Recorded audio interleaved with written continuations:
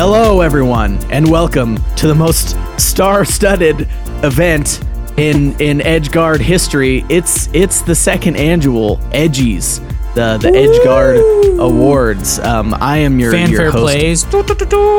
In the Sure, background. yeah. Listen, you can't speak until I introduce you, Jordan. That's part of show business. It's kind of a, sort of unspoken rule. I know you're maybe not as familiar with show business as I We're am. subverting expectations. My name is Blake. I'm your host for the evening, and my lovely co-host and good friend is Jordan over there, speaking out of turn, but still a lovely co-host. If you're new to the podcast, welcome to the Edgies. This is our annual award show that's in August because that's when we put out the first episodes of the podcast. Exactly. And so that's when we had our 1 year special, which we were like, oh shit, we need to do a 1 year special. What should we do? An award show. And it was a lot of fun. And it was a lot of fun. I felt like it was one of our most successful episodes. So Yeah, a year absolutely. has passed. We were like, let's do it again. Got to cash in on all the developers that didn't see us the first time we played their game and talked about it, and hopefully maybe get them the second time. Yeah, it's funny. You said, jokingly said, most star-studded event. And, really, it's not even the most star-studded of Edgeguard episodes because we sometimes had have guests. interview guests. Well, it's the most stars in my heart. Definitely the most game-filled. That's true. It has the most content of any Edgeguard episode. That's for sure. Yeah, so if you weren't here for last year's Edgies, basically we're going back over all the games that we played in the last year. Literally and all of them. It's a lot. Yes. It's like, I don't know, 52, 60, 50, I guess. 52? Oh, sure. I mean, sure, if we go Weeks in a straight year. by We probably weeks skipped a in a week, year. so 50 or 51. Yeah, 50 or so. But anyway, and we've created some categories. Last year we had some fun, goofy categories, and this year is the same. Yeah, well, new, differently goofy new categories. Yeah, we don't have a single carryover really, other than there's some that are kind of analogous, but I think these are all pretty much. Yeah, because the idea is that we form the categories in response to the games we played. So we wanted and the sort of categories trends which emerge both from our particular and idiosyncratic tastes and the and just trends in indie gaming for the year, and also things that we just think are funny. Yeah. So anyway, are we pretty much ready to go? Yeah. Jordan, Did we want to anything? announce all of the categories in advance, or just go one by one as we do them? We can. Let's do it.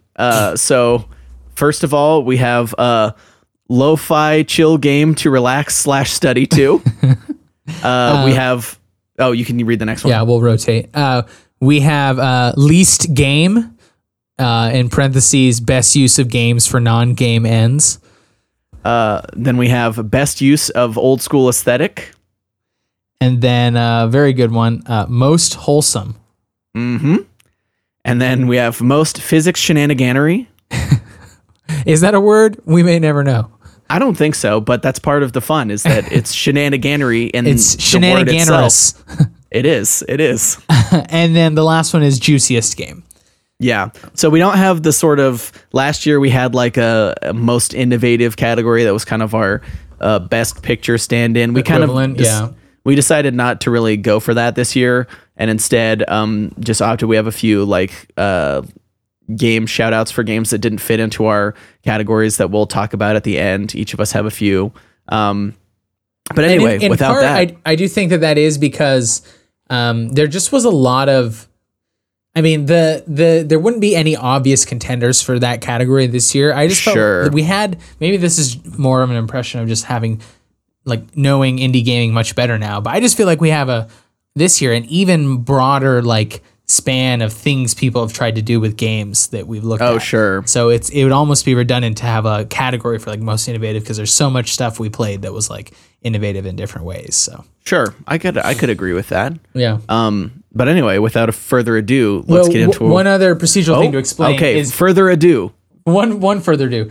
So last year we had decided the winner in advance. This year you're actually going to witness us spell it out on on recording because we realized that the most fun part is us debating what makes the game the winner. So we have a short list for each category, 3 games, and we'll be deciding collectively on air which one wins the award. Yep. Last year we realized we were kind of basically rehashing an argument we already had. Yeah. Basically recounting it to you, the listener. Do you remember when we said this thing? Yes. So this time we're saying, fuck it. We're doing it live. We are fucking it and doing it live. Oh, God. Phrasing, Jordan. All right. Number 1. You ready? I'm ready. Lo-fi chill game to relax, studied to. Would you like to read off the contenders for this category? The nominees are Kyoto Red Gates. It's Kyoto's Red Gates. I think the full name of the game was like Explore Kyoto's Red Gates. Yes. In Unreal Engine. I don't know if that was in the title itself, but. And then Islanders. And then Lo-Fi Ping Pong. Yep. So the idea for this category was, I mean, at first it was just that we played a few games that kind of like directly borrowed the lo-fi aesthetic or lo-fi music of the sort of kind of notorious lo-fi chill beats to relax study to YouTube streaming genre thing. But we also thought this would be a good time to actually just like call out games that were genuinely just relaxing. So Islanders is a game that I think was just like, you know, mellow, chill, enjoyable. Nice ocean sounds. Yeah, so that's why that's here. Do we want to talk about sort of a brief reminder for each game of what the game was? Maybe? Yeah. I think just a brief one. So Islanders is all about trying to maximize your points by fitting buildings. It's like a city builder, but it's super stripped down and minimalist. Laid back. And it has a very like mild cartoony visual style that I would describe as lo-fi chill. So that's why it's here. And then the last game on there, you know, obvious inclusion, Lo-Fi Ping Pong, which is basically a combination of a ping pong game with sort of like a Guitar Hero rhythm game. And you're supposed to be like ponging to the rhythm of the song. And the lo-fi chill beats. Yes, many of the beats I think would fall under the lo-fi chill category.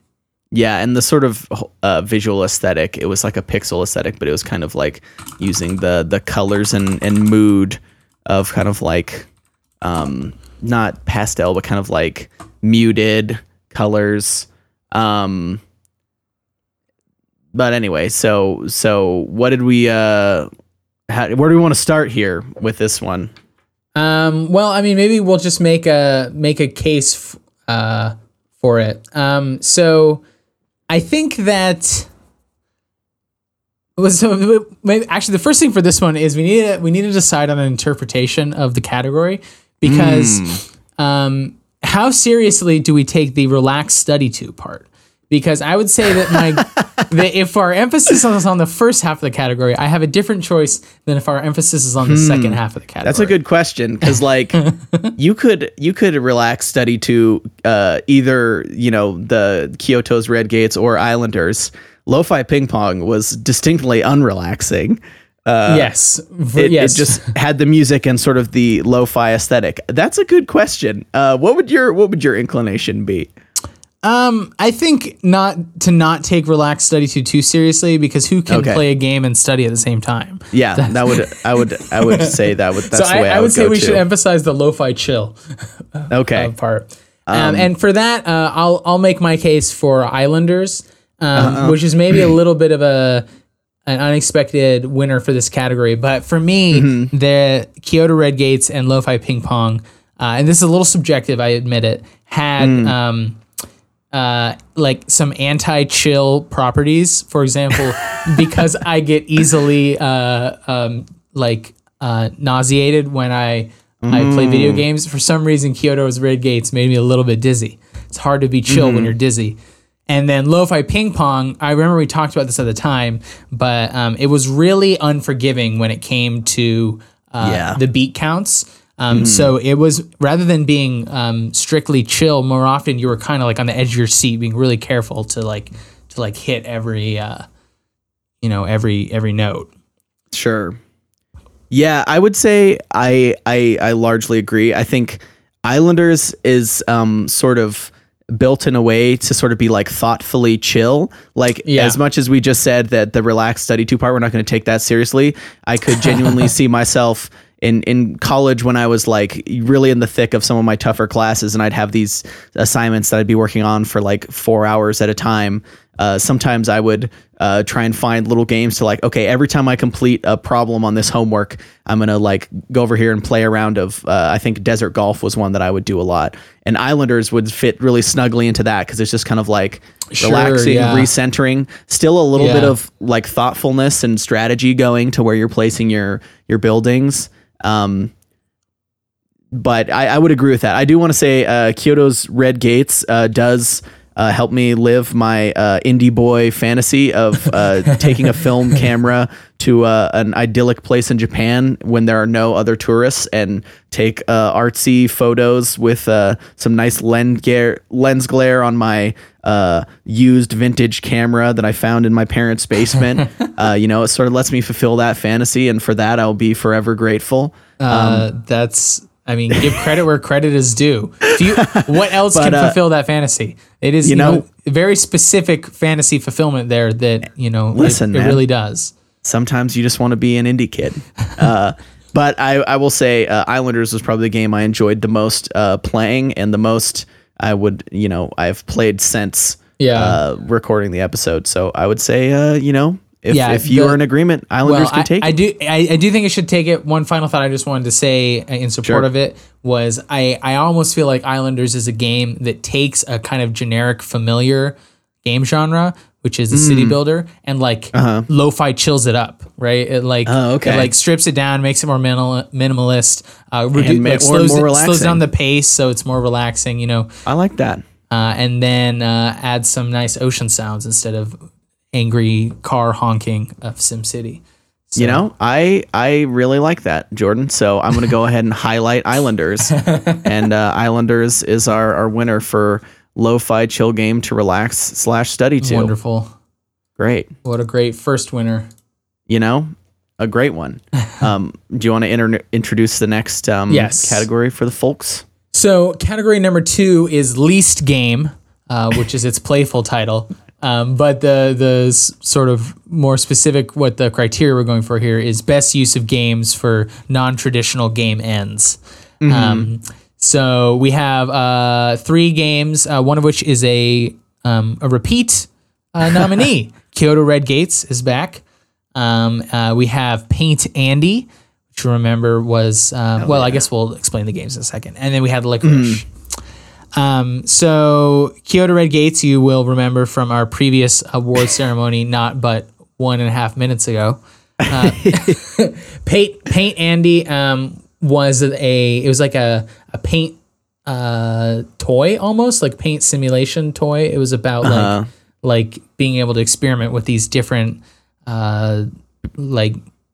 ways screen and digital effects. You're basically drawing with a mouse and manipulating the way you draw with these strange effects that are never explicitly stated what they do. You're just kind of like clicking a bunch of random keys. Many of them are quite ambiguous implicitly too. It's like, oh, absolutely. You play it for an hour and you're still not sure what many of them do.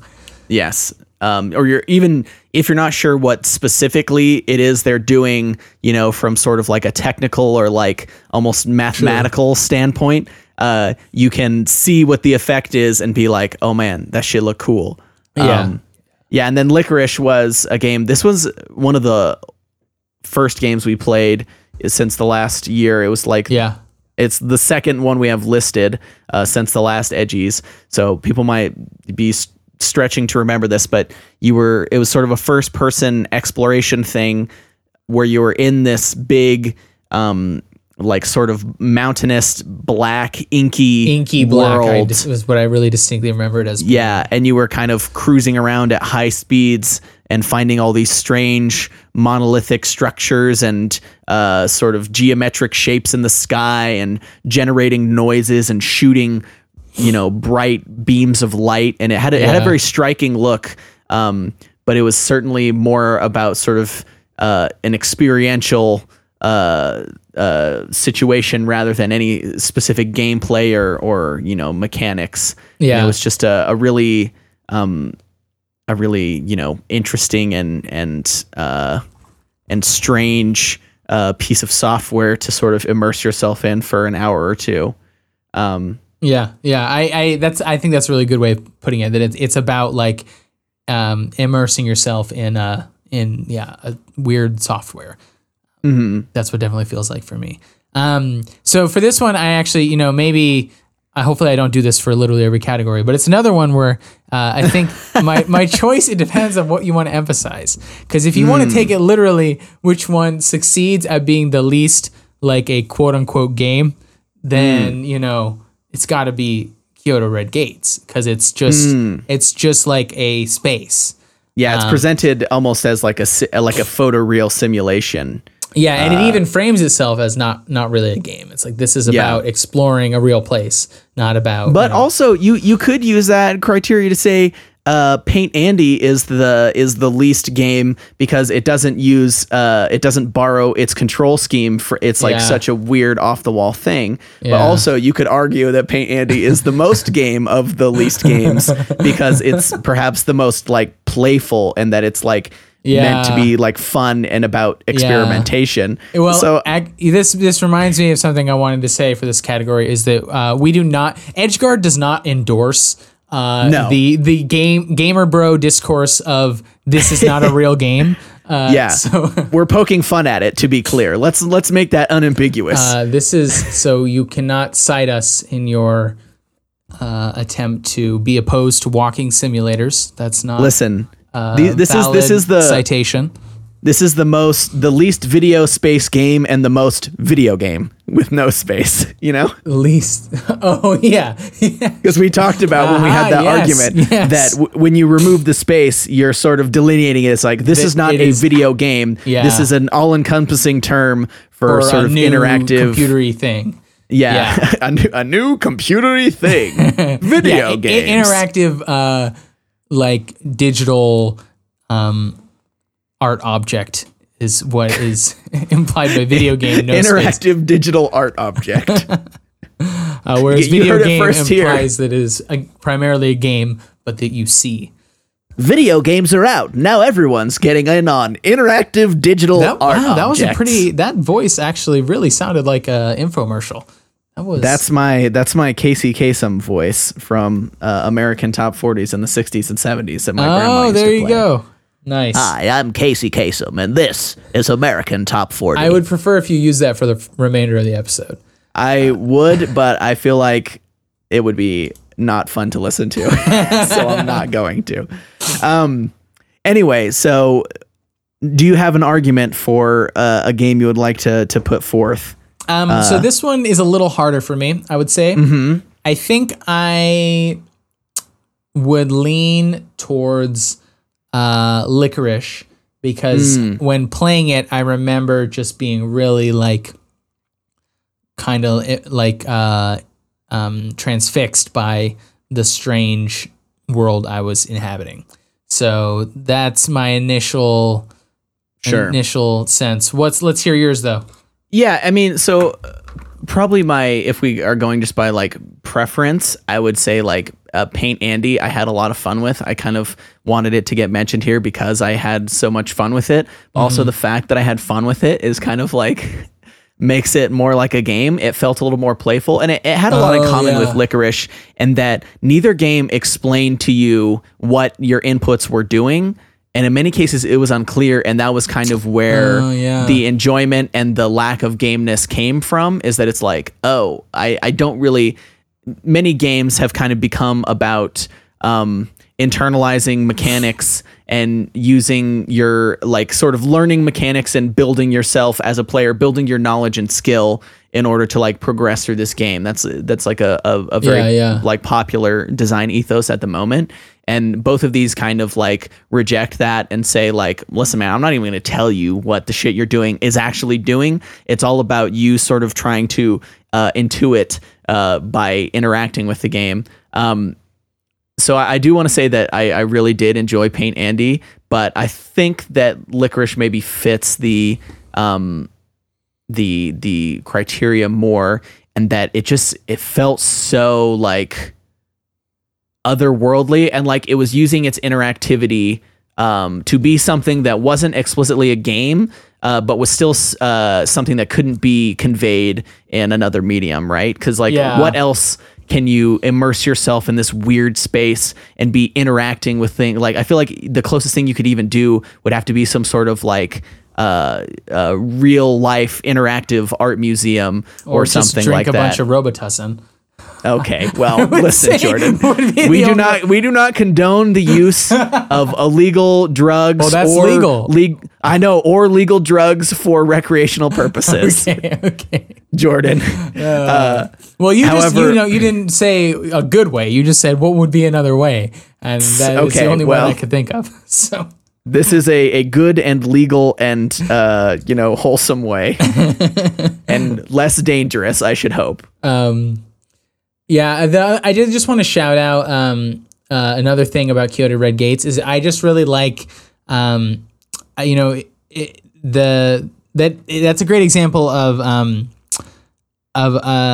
non-traditional use of game making software specifically. That it's just like this because I think it's made in Unreal Engine, right? Mm-hmm. I believe so. These are really powerful tools that can be, I think it just is a sort of exciting idea to think that, the sort of widely available game development tools can be used for all sorts of weird things like recreating spaces, or like I could see you doing some sort of like educational or academic project with something similar like that. Like absolutely. Recreating spaces in order to show your students what an important historical space looks like or something like that. Yeah, that's a good point. And that's something that we did talk about in the episode that I think is worth mentioning is like the sort of approach of verisimilitude that games can take, or like an attempt of quote unquote realism of like, oh, the graphics look so real, is something that people can it's something that a lot of people would cite as like, oh, this game's so realistic, that makes it good. I feel like you and I would push back against that and be like, well, not really. I mean, the more you make it like reality, the probably your design is suffering. But then a game like this sort of circles back around and also lets you experience a real life space in a way that you couldn't in today's modern day, because it's a tourist attraction and there's going to be, hundreds or thousands of people there. Like, so feasibly, first of all, if you're an American citizen, like getting to Kyoto in Japan to like be there in person is hard, and actually like going through and seeing it without any other people is a big thing. So yeah, I do want to shout that out, but I think Licorice takes it. Do you agree? I think I agree. Huzzah! And the edgy goes to Licorice. By the way, we aren't shouting out creators because we forgot to put them in our Google Doc before. However, like we did last year, we're going to do a big ass Twitter thread in the days after this episode drops. And we will make sure to link everybody there. Mm-hmm.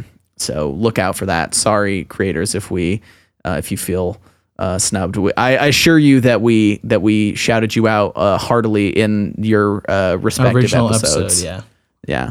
And with that, do you want to introduce the next category for us? Yes, this is a category that will be very hard for me to decide because I love all three of these games a lot. But it is best use of old school aesthetic. So we have, first of all, Crossneak Plus, which is the game about forming crosses through moving colored tiles. The Interlude, which was a game that involved sitting in a car for 10 minutes waiting for some sort of like meetup under presumably dubious circumstances. And you're holding an old Nokia phone. Or no, isn't it called something else? Lokia, maybe? Yeah, it was like a fake Nokia stand-in, Nokia. And you can play Snake on your phone. But we included that one because it's had a very PS1 aesthetic to it. Really looked like a PS1 game. Oh, and then also Crossnick, we did it because I don't know if this is an exact quote, but we said something to the effect of it has a Y2K ass aesthetic. Well, yeah. So Max Krieger, the game's developer, has a kind of a Y2K aesthetic is an actual sort of term to describe the like late 90s, early 2000s aesthetic. We talk about it a lot in the episode, so I don't want to go like all the way deep on it here. Yeah. But yeah, Y2K aesthetic is kind of what's there. And then the last game is Black Room, which is reaching back a little bit older into sort of early 90s and 80s video game art. But I think the reason why we included this game is because it just had so much art and used it in such an interesting way. So you were kind of floating around through these collages of kaleidoscopic colors and bits of art from 100 different games, and even sound effects, if I remember correctly, from many different games. And as you were sort of supposed to be descending into this like dream-like, or I forget the exact like narrative justification, but it was sort of like that your character was, or your avatar was supposed to be having these like dream-like fantasies. Do you remember the exact? Yeah, it was like supposed to be you're like falling asleep, right? And this was the kind of reveries you're having. And so the interesting thing there is it's like it's kind of like doing it's using the quote unquote old school aesthetic because it is like the protagonist's projection of her own memory of these games. And so it's like these images are floating around in her unconscious as she drifts off to sleep. Yeah, and another thing to mention is a big part of that game was sort of that the avatar was meant to be female, and that a lot of the art was taken of sort of like female video game characters that were obviously like Chun-Li in Street Fighter or something, where they're kind of scantily clad, and it was kind of a little bit of the theme of the game was like reclaiming some of this art that although problematic now, for a little girl playing video games, it was nice to have any sort of representation. And so sort of like recontextualizing that in this way was, it was really about her like ambivalent relationship to it, that it's like, and I think it also was supposed to be about like her, now that she's an adult, being like, okay, this is a little ridiculous, but these games were important to me as a kid. So and their value isn't gone because they're problematic or not that, don't do that much for women, but she still wanted to like make something of them. So I guess I want to circle back to the interlude, because part of the reason I wanted to do this category is to shout out something that we sort of foretold, I think, last year, which was that we saw it. Not foretold. We saw it in the stars. We saw it in the stars. It was like, revealed to me in a dream. Well, when we played Paratopic, it's like, I want to see more games taking the early 3D aesthetics of mid-90s computer games and PlayStation 1 and even Dreamcast and N64 games. And I feel like we did get a lot of those this year, quite a few. And so Interlude is sort of our representation of that, because I felt of the games taking that aesthetic. And I'm specifically talking about, it's kind of interesting because Crossneak has like a similar time frame aesthetic, but it's a little bit newer and it's different because it's a 2D game, and the aesthetic of Crossneak is much more about sort of UI and like early sound, internet, even especially. Whereas this game did a really good job. The Interlude I'm talking about did a really good job of having sort of, it has just like the gritty pixelatedness of a PlayStation 1 game. Of it just like, it reminded me of Metal Gear Solid in a way that few games do, because as much as Metal Gear is like old and kind of looks like shit, it also, between the pixely grime, there's an aesthetic that is like pleasing to look at, and art direction that holds up, even though the technical limitations extremely do not hold up. I think one of the things we had talked about is like, the default indie game aesthetic for a while was kind of like SNES era graphics, and it's like, and it's kind of about like, you know, people who grew up on video games now being able to think of that as rather than technological limitation and aesthetic limitation. And we were like, wow, it seems like now people are starting to do something similar for PS1. And this is a great example of that. Sure. So yeah, this one, it was really hard for me. So I want you to steer the conversation for, like, you started off, because I could make a real case for all three of these. I totally could too. This might be one of the most stacked categories we have. However, I'm going to make the case for CrossNeak, baby, because I think part of the old school aesthetic is sort of holistic aesthetic, not just visual. And I feel like the other two games are pretty reliant on visuals, where I feel like CrossNeak, what really, really sold it for me is not only the music, which is great, but the sound design is so good. Blake being impressed by sound design. I know, this is an utter surprise to me. Yeah, but I mean, another thing that I think CrossNeak does really well is it not only has a time frame aesthetical feel.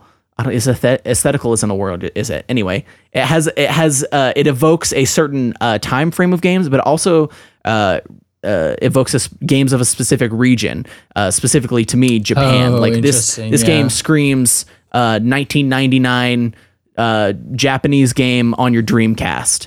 It just has, and like everything working in perfect concert. And I think part of that is like just a huge part of the reason why that comes so strongly is that it's a huge part of the game's identity on Twitter, especially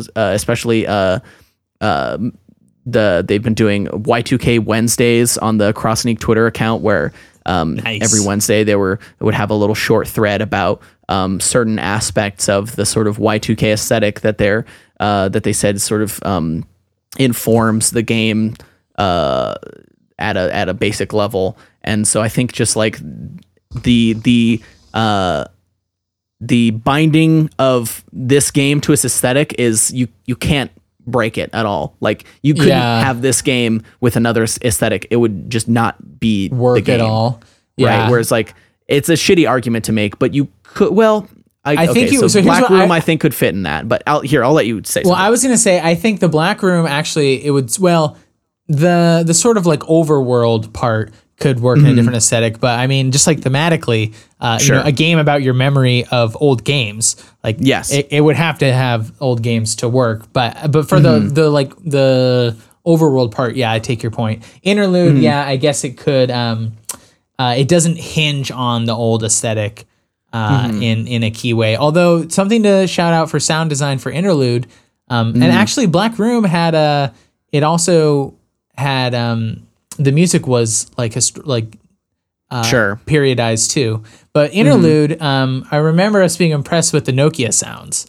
But you know, maybe the ringtones. The ringtones were very on point. I think I think you're bringing me around to CrossNeak. I was leaning towards Interlude. The way I had sort of split it in my mind is I felt like of the three, CrossNeak was the one that I continue to play, so it's best in that sense. Black Room was the one that I felt like was the most like realized as an aesthetic object.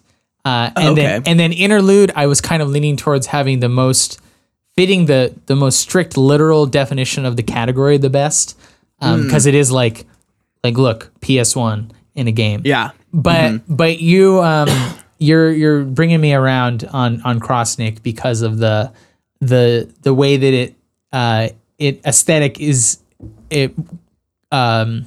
it uses an old school aesthetic in multiple ways, like sound, image, even like interactivity. We talked about the menus, just like interacting with them feels from that period. Yeah, they're kind of kludgy and a little bit tough to use in a way. Yeah, and very big on the screen. Yeah. Okay. I've come around. All right. This is. Shall I highlight a CrossNeak Plus? Highlight CrossNeak Plus. Best use of an old school aesthetic. Great. Love it. Excellent. Moving on. I am going to introduce our next category, which is most wholesome. Which is to say, we played a lot of games this year that just kind of felt nice and happy or were particularly funny. It's kind of weird to be like, oh, we played games that were just like really wholesome and nice. But I mean, I think in the realm of video games, sometimes nice, wholesome things can be few and far between, especially in sort of the mainstream. How many mainstream games don't involve any level of violence. Or something? Even games that are, marketed to children, like Fortnite, is still a game about shooting people with like semi-realistic guns, right? And I think like also something to say, I was thinking about this with this category is, even when games are cute, I don't feel like they're often wholesome. Like a lot of cute games are really like frenetic and like almost like hyper and anxious that are cute, like cute characters, but you're you jumping around, bright, like overstimulated, like loud activity in the way the game is played. But like these games that we picked, I all feel like are wholesome in each of theme, narrative, tone, and mood. Like it just really is like wholesome in multiple ways. Sure, absolutely. One of them is maybe less wholesome in narrative. We'll get to that, but yeah, I think I know which one you're talking about. With that, should we introduce the games? Yeah, you want to do it? Sure. So first of all, we have Friend Gun, which that whole thing I said about guns is obviously Friend Gun is a little different. You play as a anthropomorphic bullet who picks up. Well, we don't actually know if you are a bullet, but you are. I assume you are. You grew up. Your mom is a bullet. Your mom was a bullet, so you're probably a bullet. You never see yourself. You're at least half bullet, but you're much bigger than her, and all the people in Bullet Town. Well, maybe you're just a real big bullet. Anyway, you're returning to your hometown after being away at school or some such, and you have a gun. I forget the exact context, but you pick up a gun and you're loading your friends and family into this gun and shooting them at scary. Yeah, they're like evil spirits or something. Spirits floating around in the sky. But the way in which this game was wholesome is that you're kind of like walking around, talking to all your old friends and people of the village and getting to know them, and kind of being confronted with the fact that like, hey, in order to like quote unquote save the village, I have to like shoot my bullet comrades at these bad guys, and what is their life versus mine, and can the town be saved without them or whatever. But it was wholesome in that it was fun and cute and kind of thematically explored the idea of like using your friends as weapons in a way that didn't feel like super dark and and part of the thing, so one of the ways I interpret the word wholesome, like especially in like wholesome memes and stuff like that, is it seems like something is wholesome when it is being sincerely supportive of another person, like you're being like it's quote unquote pure, but also just like I genuinely like care about you and want you to succeed, like that, like something just like over the top sincere compliment is wholesome. Sure, I like that. And I feel like Friend Gun, that's the tone of all the people talking to you. They're like, oh, how are you doing? Buddy? I'm so happy to see you, honey. And then even when you load them in, they're like, okay, do your best. Yeah, that's true. I like that. Shoot them into space, and they're just like, you got this. Yeah, I agree with that. All right, so our next game was Au Fil de l'Eau, which was or Over the Water is the rough translation in English, which was sort of about your little character living in the city and feeling sort of restless, and so taking a little trip to the river in a canoe and just paddling down the river, and it had some really nice and sort of creative use of like sort of a comic panel style where you're moving from panel to panel, and although very very difficult to control and a bit buggy, it still had sort of a wholesome vibe of just. The thing that I kind of liked about it is it could really fall into this trap of like escapism of like, man, isn't the big city such bullshit? Don't you got to get out in nature, man, to just like disconnect. It didn't feel like that. It felt like sometimes you just need a little bit of something different to make yourself feel a little better or to get a little perspective. Yeah. So paddle down this river, why don't you?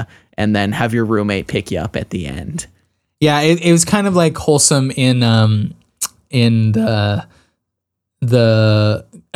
like wholesome in the sense of like emotionally healthy. I feel like that's another thing that is like funny about the concept of wholesome and the way people use it. That it's like like actually thinking about your own emotional needs is like we really got to shout that out as wholesome.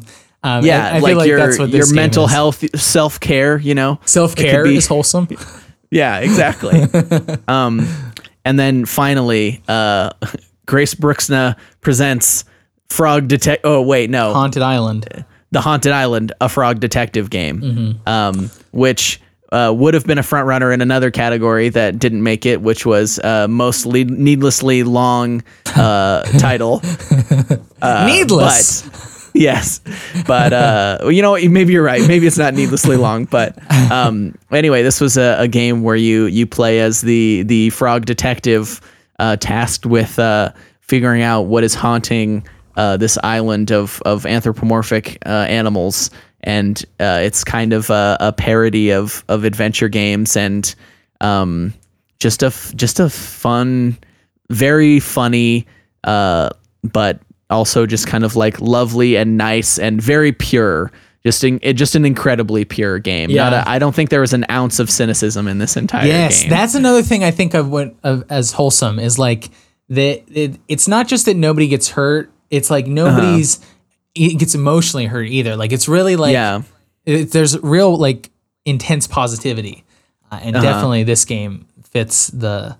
But not a heavy-handed positivity. It feels sincerely positive and hopeful about the things it portrays in a way that it feels nothing but wholesome, And the other thing that's interesting about it is it manages to have a intelligible plot even while having that mood. Which I know the plot is silly, but it does like have a problem that requires a solution and then has a twist and a resolution, which is kind of... And a dance party. And a dance party at the end. And it still manages to be so like positive, yeah. So sure. All right. Do you have an argument here, a case to make? So for me, I think for this one, I kind of want to work backwards. So the one that I think... the first one that I think is a no for me is Au Fil de L'eau, because I don't think of it as... I think of wholesome as more about people together as being wholesome. And then that one's more about like... in the sense sort of a singular it's individual being alone journey. And And so I think of that one, and even in its themes, it's a little bit still kind of like not like the strict interpretation of wholesome, and then that one's more about like, I do think the narrative of like, I'm feeling bummed out and need to go on a river raft is a large part of that. So I think that one is no. For me, it was between Friend Gun and Haunted Island. Okay. And I think I'm leaning Haunted Island, and my case for that is that it not only is wholesome in its like tone and style and content, but it manages to have like a wholesome ending to the narrative. In the sense that it's like, it turns out the ghost was not a ghost, but it was just she was just practicing her dance moves, right? I forget exactly which character it was, but they were singing and they were trapped in a cave and the sound was echoing out of the cave. That's right. They were singing. It was the sound of their practicing their dance move, because whatever song they were playing, I think, was what was happening. Yeah, I'm not gonna fight you on that one. I mean, I really enjoyed Friend Gun, and I do think I laughed a lot that you were right that all the characters were saying wholesome things to you, but in the end, there is a little bit of a dark tinge to the sort of resolution that you've just expended all of these people who are talking about how much they love you and appreciate you as you fire them, you weaponize them against the evils of the world. Do you remember? You remember how it ends, right? The text that comes up. You save the city, but at what cost? Yes. I think if only for that, as tongue in cheek as it is, it loses some wholesomeness points. So I'm more than happy to the very give this objective scale of wholesomeness points. Sure. So do we give it to the Haunted Island then? I say we do. This year's most wholesome game. Extremely Grace important Bruxner. game aesthetic for the year of our Lord 2019. Hell yeah. We need wholesomeness. Wholesome games. Wholesomeitude. I don't know. So taking it this year is Grace Bruxner's presents. Oh God. Okay. Grace Bruxner presents The Haunted Island, A Frog Detective. There you go. You got it. A sequel forthcoming, I think, before the end of the year or early next year. I forget what that was called. Literally cannot wait. Magical. Yeah, I know. I'm stoked.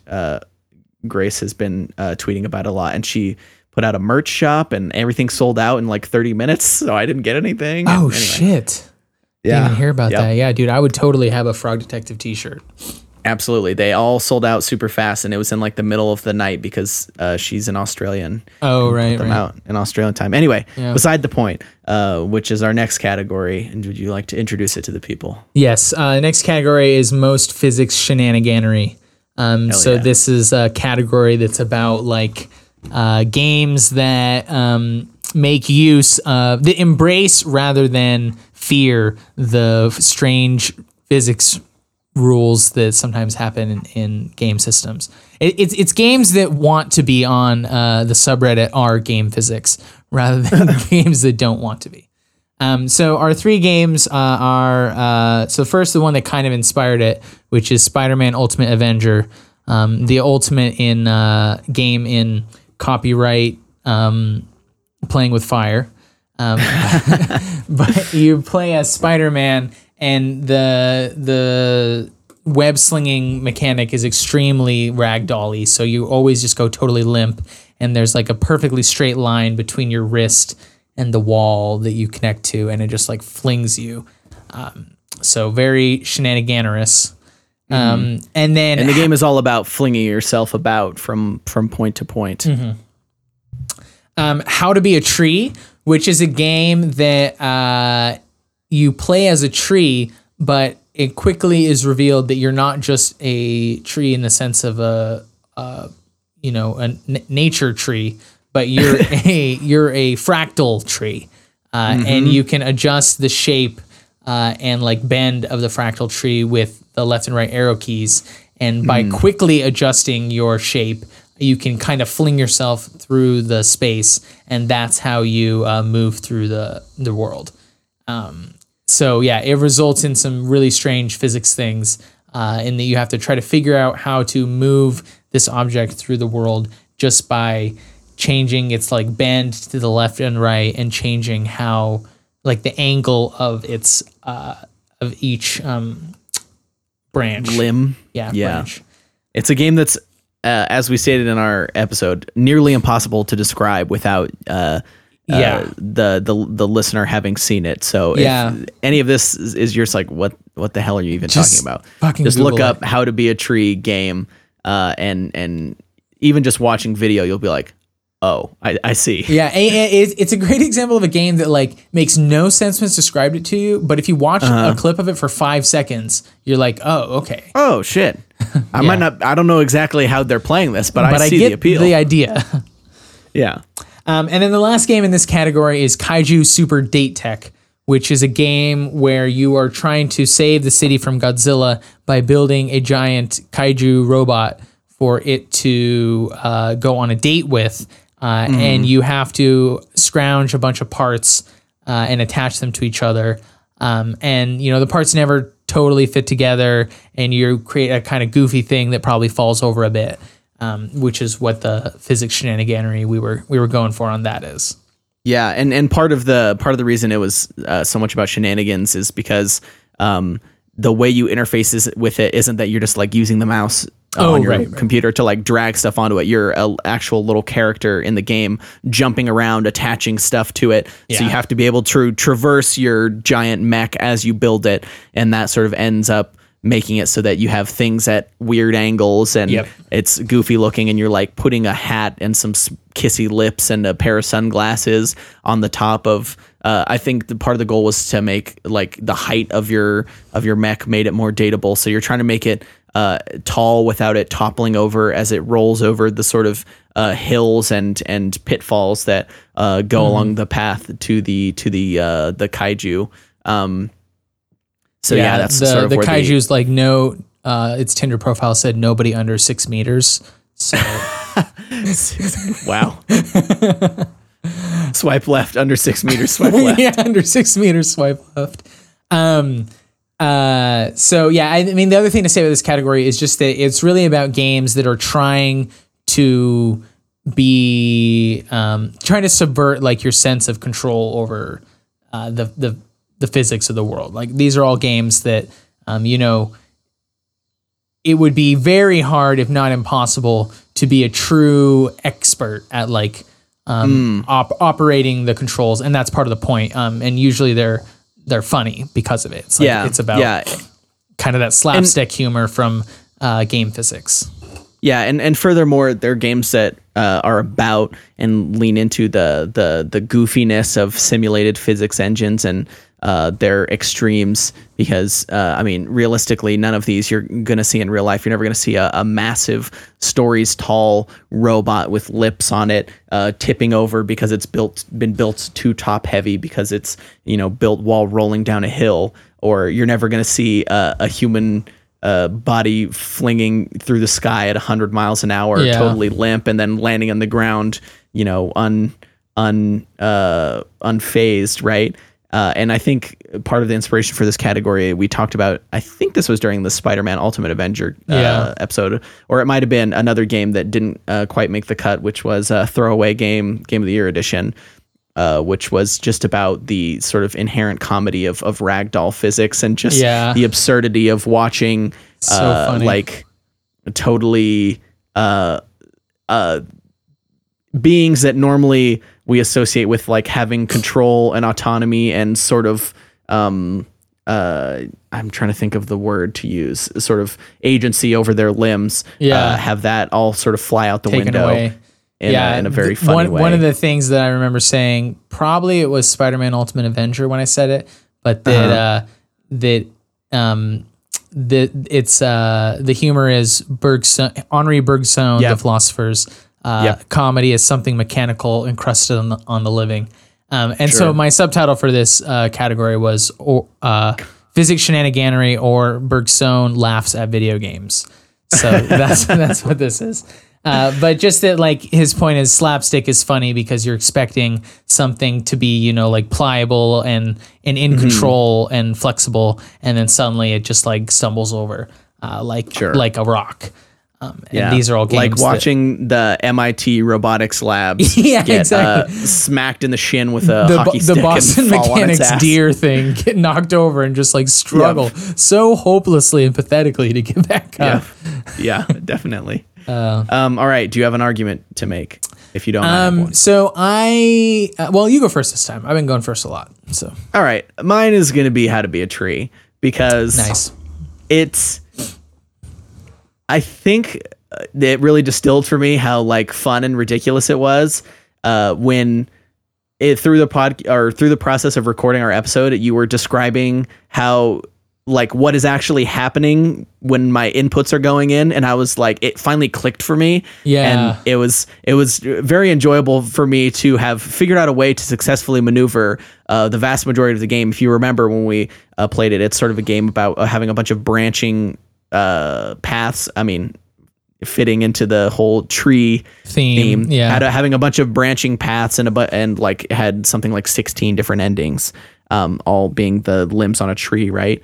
And sort of being able to get 14 or 15 of the endings without actually fully grasping what is happening with my inputs, and then having you sort of explain, okay, so I'm tilting these fractals one way or another, and I'm expanding and contracting the angle, or widening and narrowing the angle of the distance between each limb, and having that all sort of finally coalesce after the fact was like, man, what a fun and and creative way to interact physically with a video game that was it's kind of quappy. What do they call that? Fumblecore. I hate that term, but it sort of fits into that thought, totally but while also feeling totally distinct from other Fumblecore games. There's you can comfortably say that it's the only game you've ever played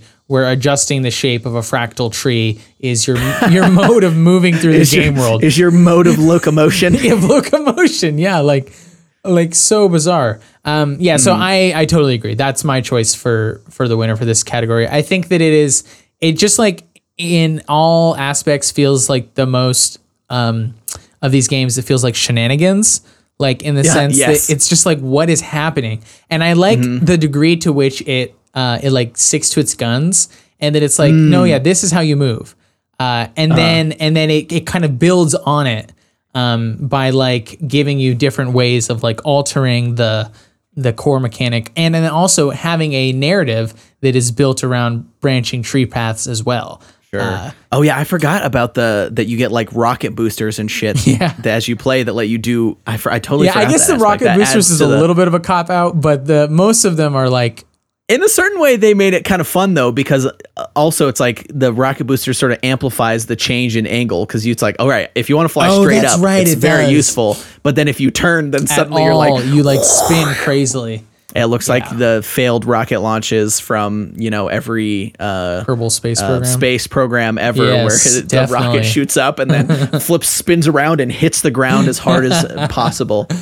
That's a good point. That I was gonna say that the rocket boosters kind of could be interpreted as like the developers giving in to the player, like, okay, it's crazy hard to move, we'll give you something. But you're right that if you have the slightest angle, then it actually like amplifies the weirdness of your tree avatar rather than.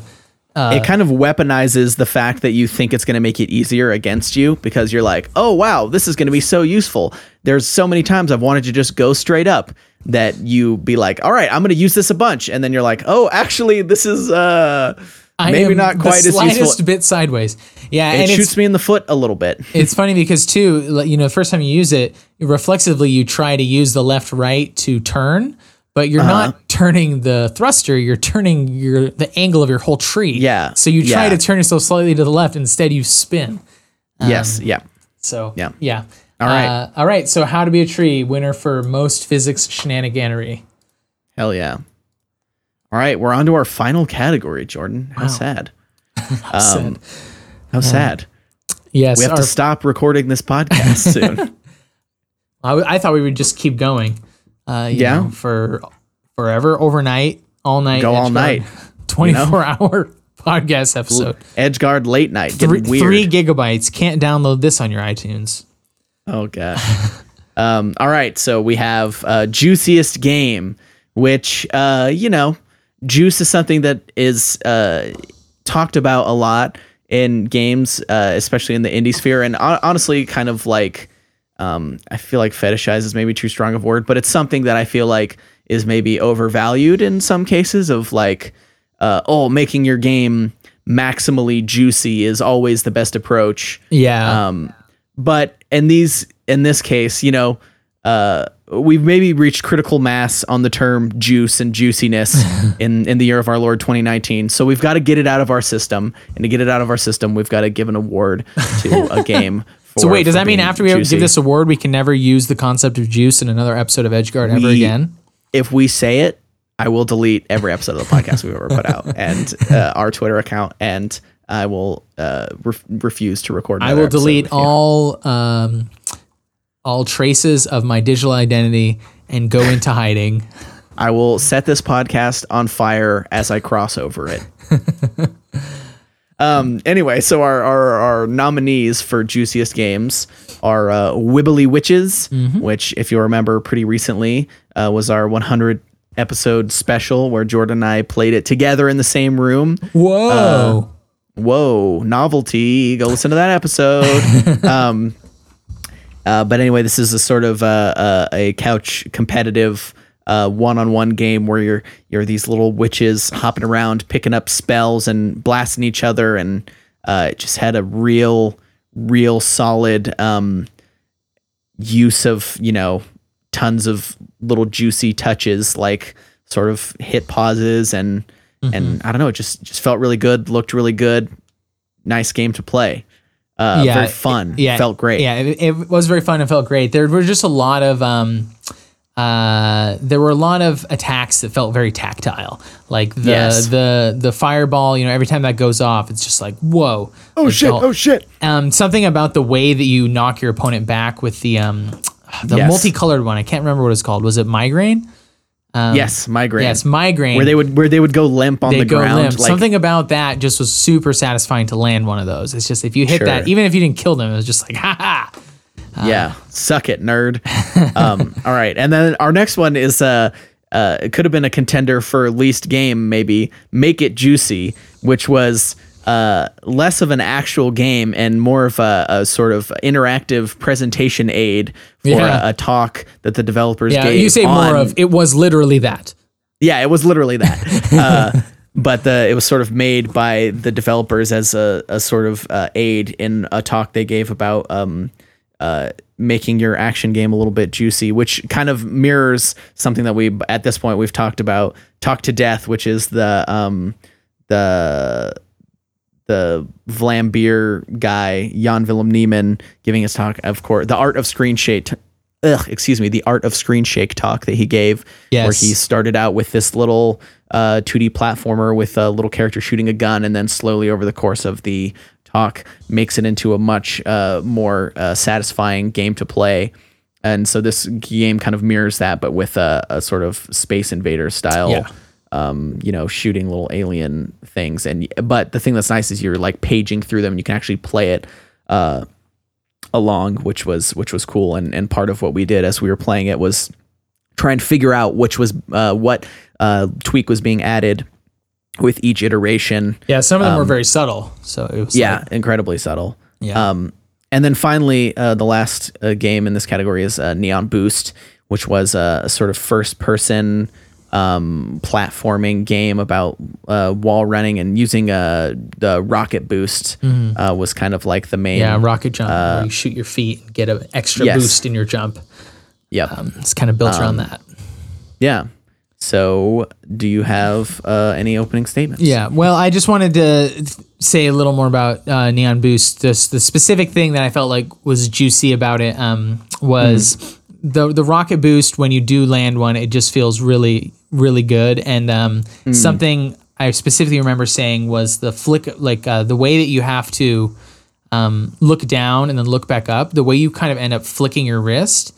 I remember thinking that felt really good, even though that I also criticized that for being a hard way. It makes it very difficult to navigate your jumps, that you have to look down in order to jump. But I remember the sort of like way it gets you into like a rhythm where you're flicking your wrist feels kind of good. Yeah. All right. Do you have a front runner that you'd like to make the case for? So I'm going to argue for Wibbly Witches. And the reason for that is that I felt like it was the one that had the most, it felt like the juice was coming out of every pore rather than having a few aspects that were, really satisfying. It's just like the movement, the shooting, the like combat, I just felt, and even the sound and the music, there was a really nice like a beat to the music that just made you want to keep fighting. It just felt really good. And so that's why I lean towards Wibbly Witches. Neon Boost, I would say it pretty much was the rocket jump that was the juicy thing. And Make It Juicy, also strong, very juicy, obviously. But I just think Wibbly Witches. The juice sort of serves a different end in Make It Juicy, which is to be illustrative, to teach you about itself, whereas Wibbly Witches was just about being a fun and engaging game to play. And Neon Boost had some pitfall or some struggles with like certain things being a little bit unintuitive or not quite feeling right. So even though certain things were juicy, other things didn't really work all the way. So I'm gonna have to agree with Wibbly Witches. Also, it was just a lot of fun. It was so much fun. Yeah, you listen. Blake secretly recorded. You may remember the real close fans of the podcast. Follow us on Twitter. The Blake secretly recorded some background sound of us playing the game, and as it should be clear, we were very enthusiastic. It's just really fun to play side by side. Yeah. The one other thing I want to say with this category is that I feel like juiciness is a little bit like the game, a game design equivalent of porn, in the sense that it can only be identified. The famous thing that judge said. Yeah. Porn. Yep. I don't know how to define it, but I recognize it when I see it. Sure. Like juiciness is really hard to say specifically why this is the one that you think deserves the win. Sure. But it's just because it's about feel. It's about what feels right.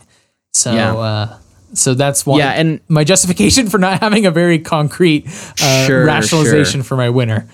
Yeah, and I think part of the reason why Wibbly Witches deserves to win. I mean, like I said, Juice has sort of wrapped back around from being a thing that was maybe 5 years ago people weren't talking about it as much, and then it was like, all right, your action game needs to be more juicy because you need to really sell the action. And now we're sort of wrapping back around to okay, so now that we all know about Juice, actually you should deploy it more tactically and only use it where it serves your game and what you're trying to do. Because even an action game that's about feeling good, using too many little touches to try and make it feel more good can kind of lose the forest through the trees and have a game that is incredibly tactile, but maybe isn't actually what you want, even if your game is an action game. So I think it serves Wibbly Witches the most out of the three games here to feel really good and have really satisfying moments that are understated and don't feel like the game tricking you into being satisfied with your own achievements, which is largely what all games are doing all the time. So, or all games that are about sort of play and mechanical satisfaction, I guess. Sure. Anyway, with that, I can go ahead and highlight Wibbly Witches. Takes the edgy.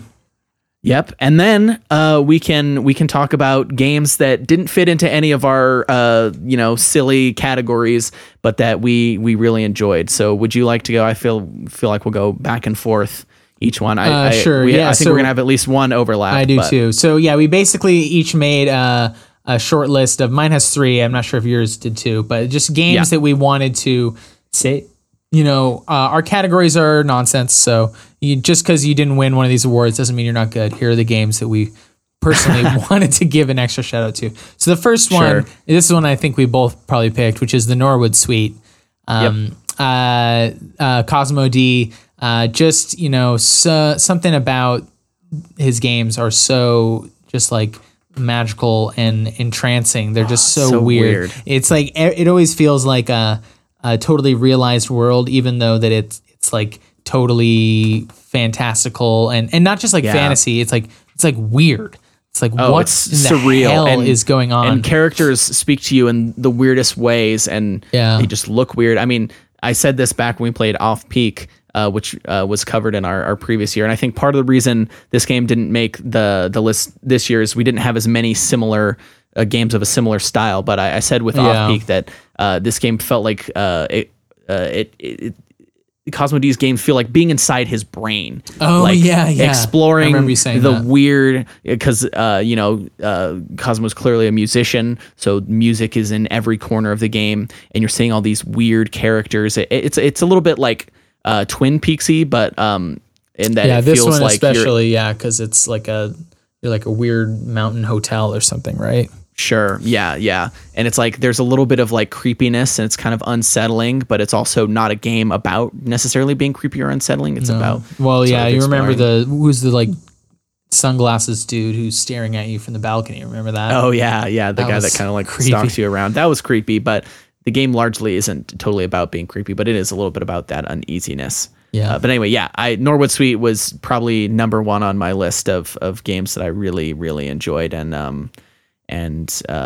I'm really looking forward to the follow-up, Cosmo D's next game, which is called Tales from Off Peak City, I'm not sure when it'll be out, but I do know that friend of the podcast, Julian Cordero, is working with him on that. He's sort of helped him do a photography, in-game photography feature. If you remember, we interviewed Julian about his game La Edad, which was a photography game, sort of virtual photography game. So he's used that know-how to help Cosmo on Tales from Off Peak City, and I cannot wait to get my hands on that. So yeah. All right, I'll do mine, which I think is going to be our other overlap, which is the last survey. So that's recently. Actually one we don't have doubled up on, but it's a little bit because I thought you would pick it, so I just did it differently. Okay, sure. Anyway, the last survey is sort of a narrative game. What we played was technically like a demo for the full game. Yeah. Which I don't want to spoil anything, but look forward to some content on the last survey in the near future. We've got some exciting stuff in the works, hopefully, with that. But anyway, this was a game that sort of fit snugly into sort of narrative game, kind of like visual novel-esque, but I guess there wasn't as much like sort of characters interacting with one another as you might expect out of a visual novel, but it had a really nice style to it and the way it communicated everything and moved from each subject to the next with these like sort of hand-drawn images bleeding into one another and sort of building this tale of corporate greed and skepticism and also fear for our planet's well-being was really compelling, and I'm very excited to see where it goes in the full game. So I wanted to make sure we talk about it. Yeah. I am excited to see where the rest of that game goes. It was really interesting. So the next one I had, this one might actually be one that we doubled up on as well, which was Shady Knight. Damn. Yeah. Yep. So I thought that was going to be the one that I liked that you didn't as much. No, I just wanted to shout it out because it had we had talked about that it's hard to do a first person melee game right for various reasons. So I just thought that this one had a promising it was promising in that way, and I just thought it needed to be shouted out. So what was your reasoning there? Yeah, I mean, I like you said, I think we were both going in pretty skeptical of like, all right, first person sword fighting game, here we go. And it also has a pretty primitive art style where you're just kind of like these blocky guys. But it sort of bears out the thing that a lot of game design professors will teach you, which is that if it's not fun, if you can't make all of the good guys and bad guys like squares and circles and have it still be enjoyable on some level, then you're probably not going to have an action game that's all that compelling. Is that something they say? That makes a lot of sense. Well, yeah, I mean, so there's kind of this, for me in my capstone class, so you go through this whole pitching phase and like going through deciding which games are going to get made. And then there's a prototyping phase, and then there's a big pitch day. And part of the thing they told us was like, hey guys, don't necessarily have a main character because he's like, people will latch onto your main character for good or bad. And so you can end up making a bad game because you have a compelling character, or you can make or because you have a compelling character in a bad game, or you can end up not getting to make a really good game because you have a not that compelling character plastered on really good mechanics. And so leaving your main character as like a circle can sometimes be to your benefit as you develop what the game actually is from a gameplay perspective. And also it's just like satisfying, like jumping around, smacking. I had that thing where you're in the air and you jump down, you do that big overhead swing. And then also I'm kind of externally motivated by looking at the developer Captain Psy or C or something like that. On Twitter is working on a sort of a full version of this game, or the game will end up having a different name, but it's building upon this game. And they put out little videos and GIFs, and it looks so cool. I'm very excited to play whatever comes out of this game. So I did not expect you to put Shady Knight as well, but I also did Shady Knight. That was my third. So that was your third. Okay. Well, so my final one, I picked Handulum. Just because it's another one that I just it had a central idea that I just wanted to give another shout out to. I just liked the use of pendulum swinging as a way of moving through a like puzzle space. As I just thought that was interesting.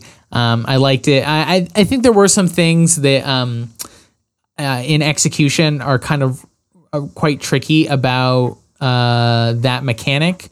But I like that it was an original mechanic and it really stuck to its guns and like followed it to its logical conclusion. And I also was very satisfied. I sometime after that episode, I watched some people playing it, like, you know, not quite speed runs, but basically that. And man, you can get really good at that. Like, I do not doubt it. If you know like roughly all of the correct spots to be clicking, they can like just zip right through some of those levels that took me forever to beat. So I think that can often be the sign of a tightly designed game. So I was just wanted to give that one a shout out. So that was my honorable mentions. Great. Well, with that, I think that we have wrapped up the edgies. Why don't I'm gonna go through and how about we take turns reading off the categories and the winners one last time? In summation. Lo-fi chill game to relax, study to went to Islanders. Runners up. Lo-fi ping pong and Explore Kyoto's Red Gates. Great. All right. For least game or best use of games for non-game ends, we had Licorice taking the crown, followed up by Paint Andy and again Explore Kyoto's Red Gates. For best use of an old school aesthetic, the winner was Crossneak Plus, and this very hard category, the two runners up were The Interlude and Black Room. Yeah, and for most wholesome, we have Grace Brooksna presents The Haunted Island, a Frog Detective game. You got it right this time. And then Ufil Delu and Friend Gun trailing close behind. Up next, we had most physics shenaniganery, parentheses, or Bergson laughs at video games. The winner for this category was How to Be a Tree. And then the two honorable mentions were Spider-Man Ultimate Avenger and Kaiju Super Date Tech. And then finally, last but not least, juiciest game, we had Wibbly Witches. And taking up the rear were Make It Juicy and Neon Boost. And that was, are we doing our three shortlists too?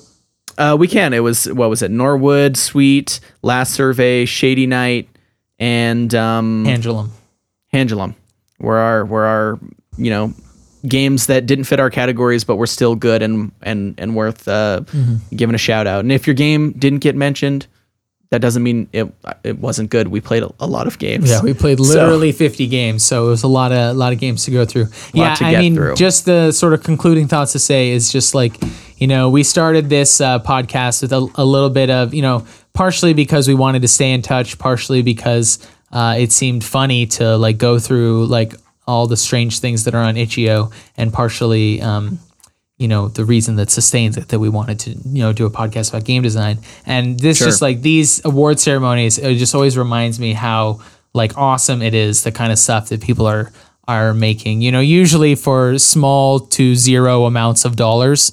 And just that this much like creativity and like blood, sweat, tears, and love are going into games so we get to play them is super cool. Yeah. So and the fact that we get to come up with these like weird zany categories, and that there's enough sort of creative material that we can say, best lo-fi chill game to relax study to could be a category that is applicable to several games that we happen to play in this year is really cool. So finally, if you want to go ahead and follow us on Twitter, we'll be doing our mega thread again, as I mentioned, where we shout out all these creators again, and you can follow us at EdgeGuardCast to see that, and then to also see when we shout out or when we give you links to all the games that we play before we play them, and interact with the creators and all that good stuff.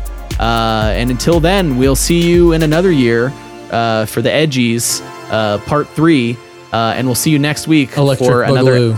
Oh no! Yeah, for another episode. No, it's fine. We'll see you next week for another episode for a game which we have not decided yet. But we'll tweet about it, and so follow us on Twitter, you bums, and thank you for listening.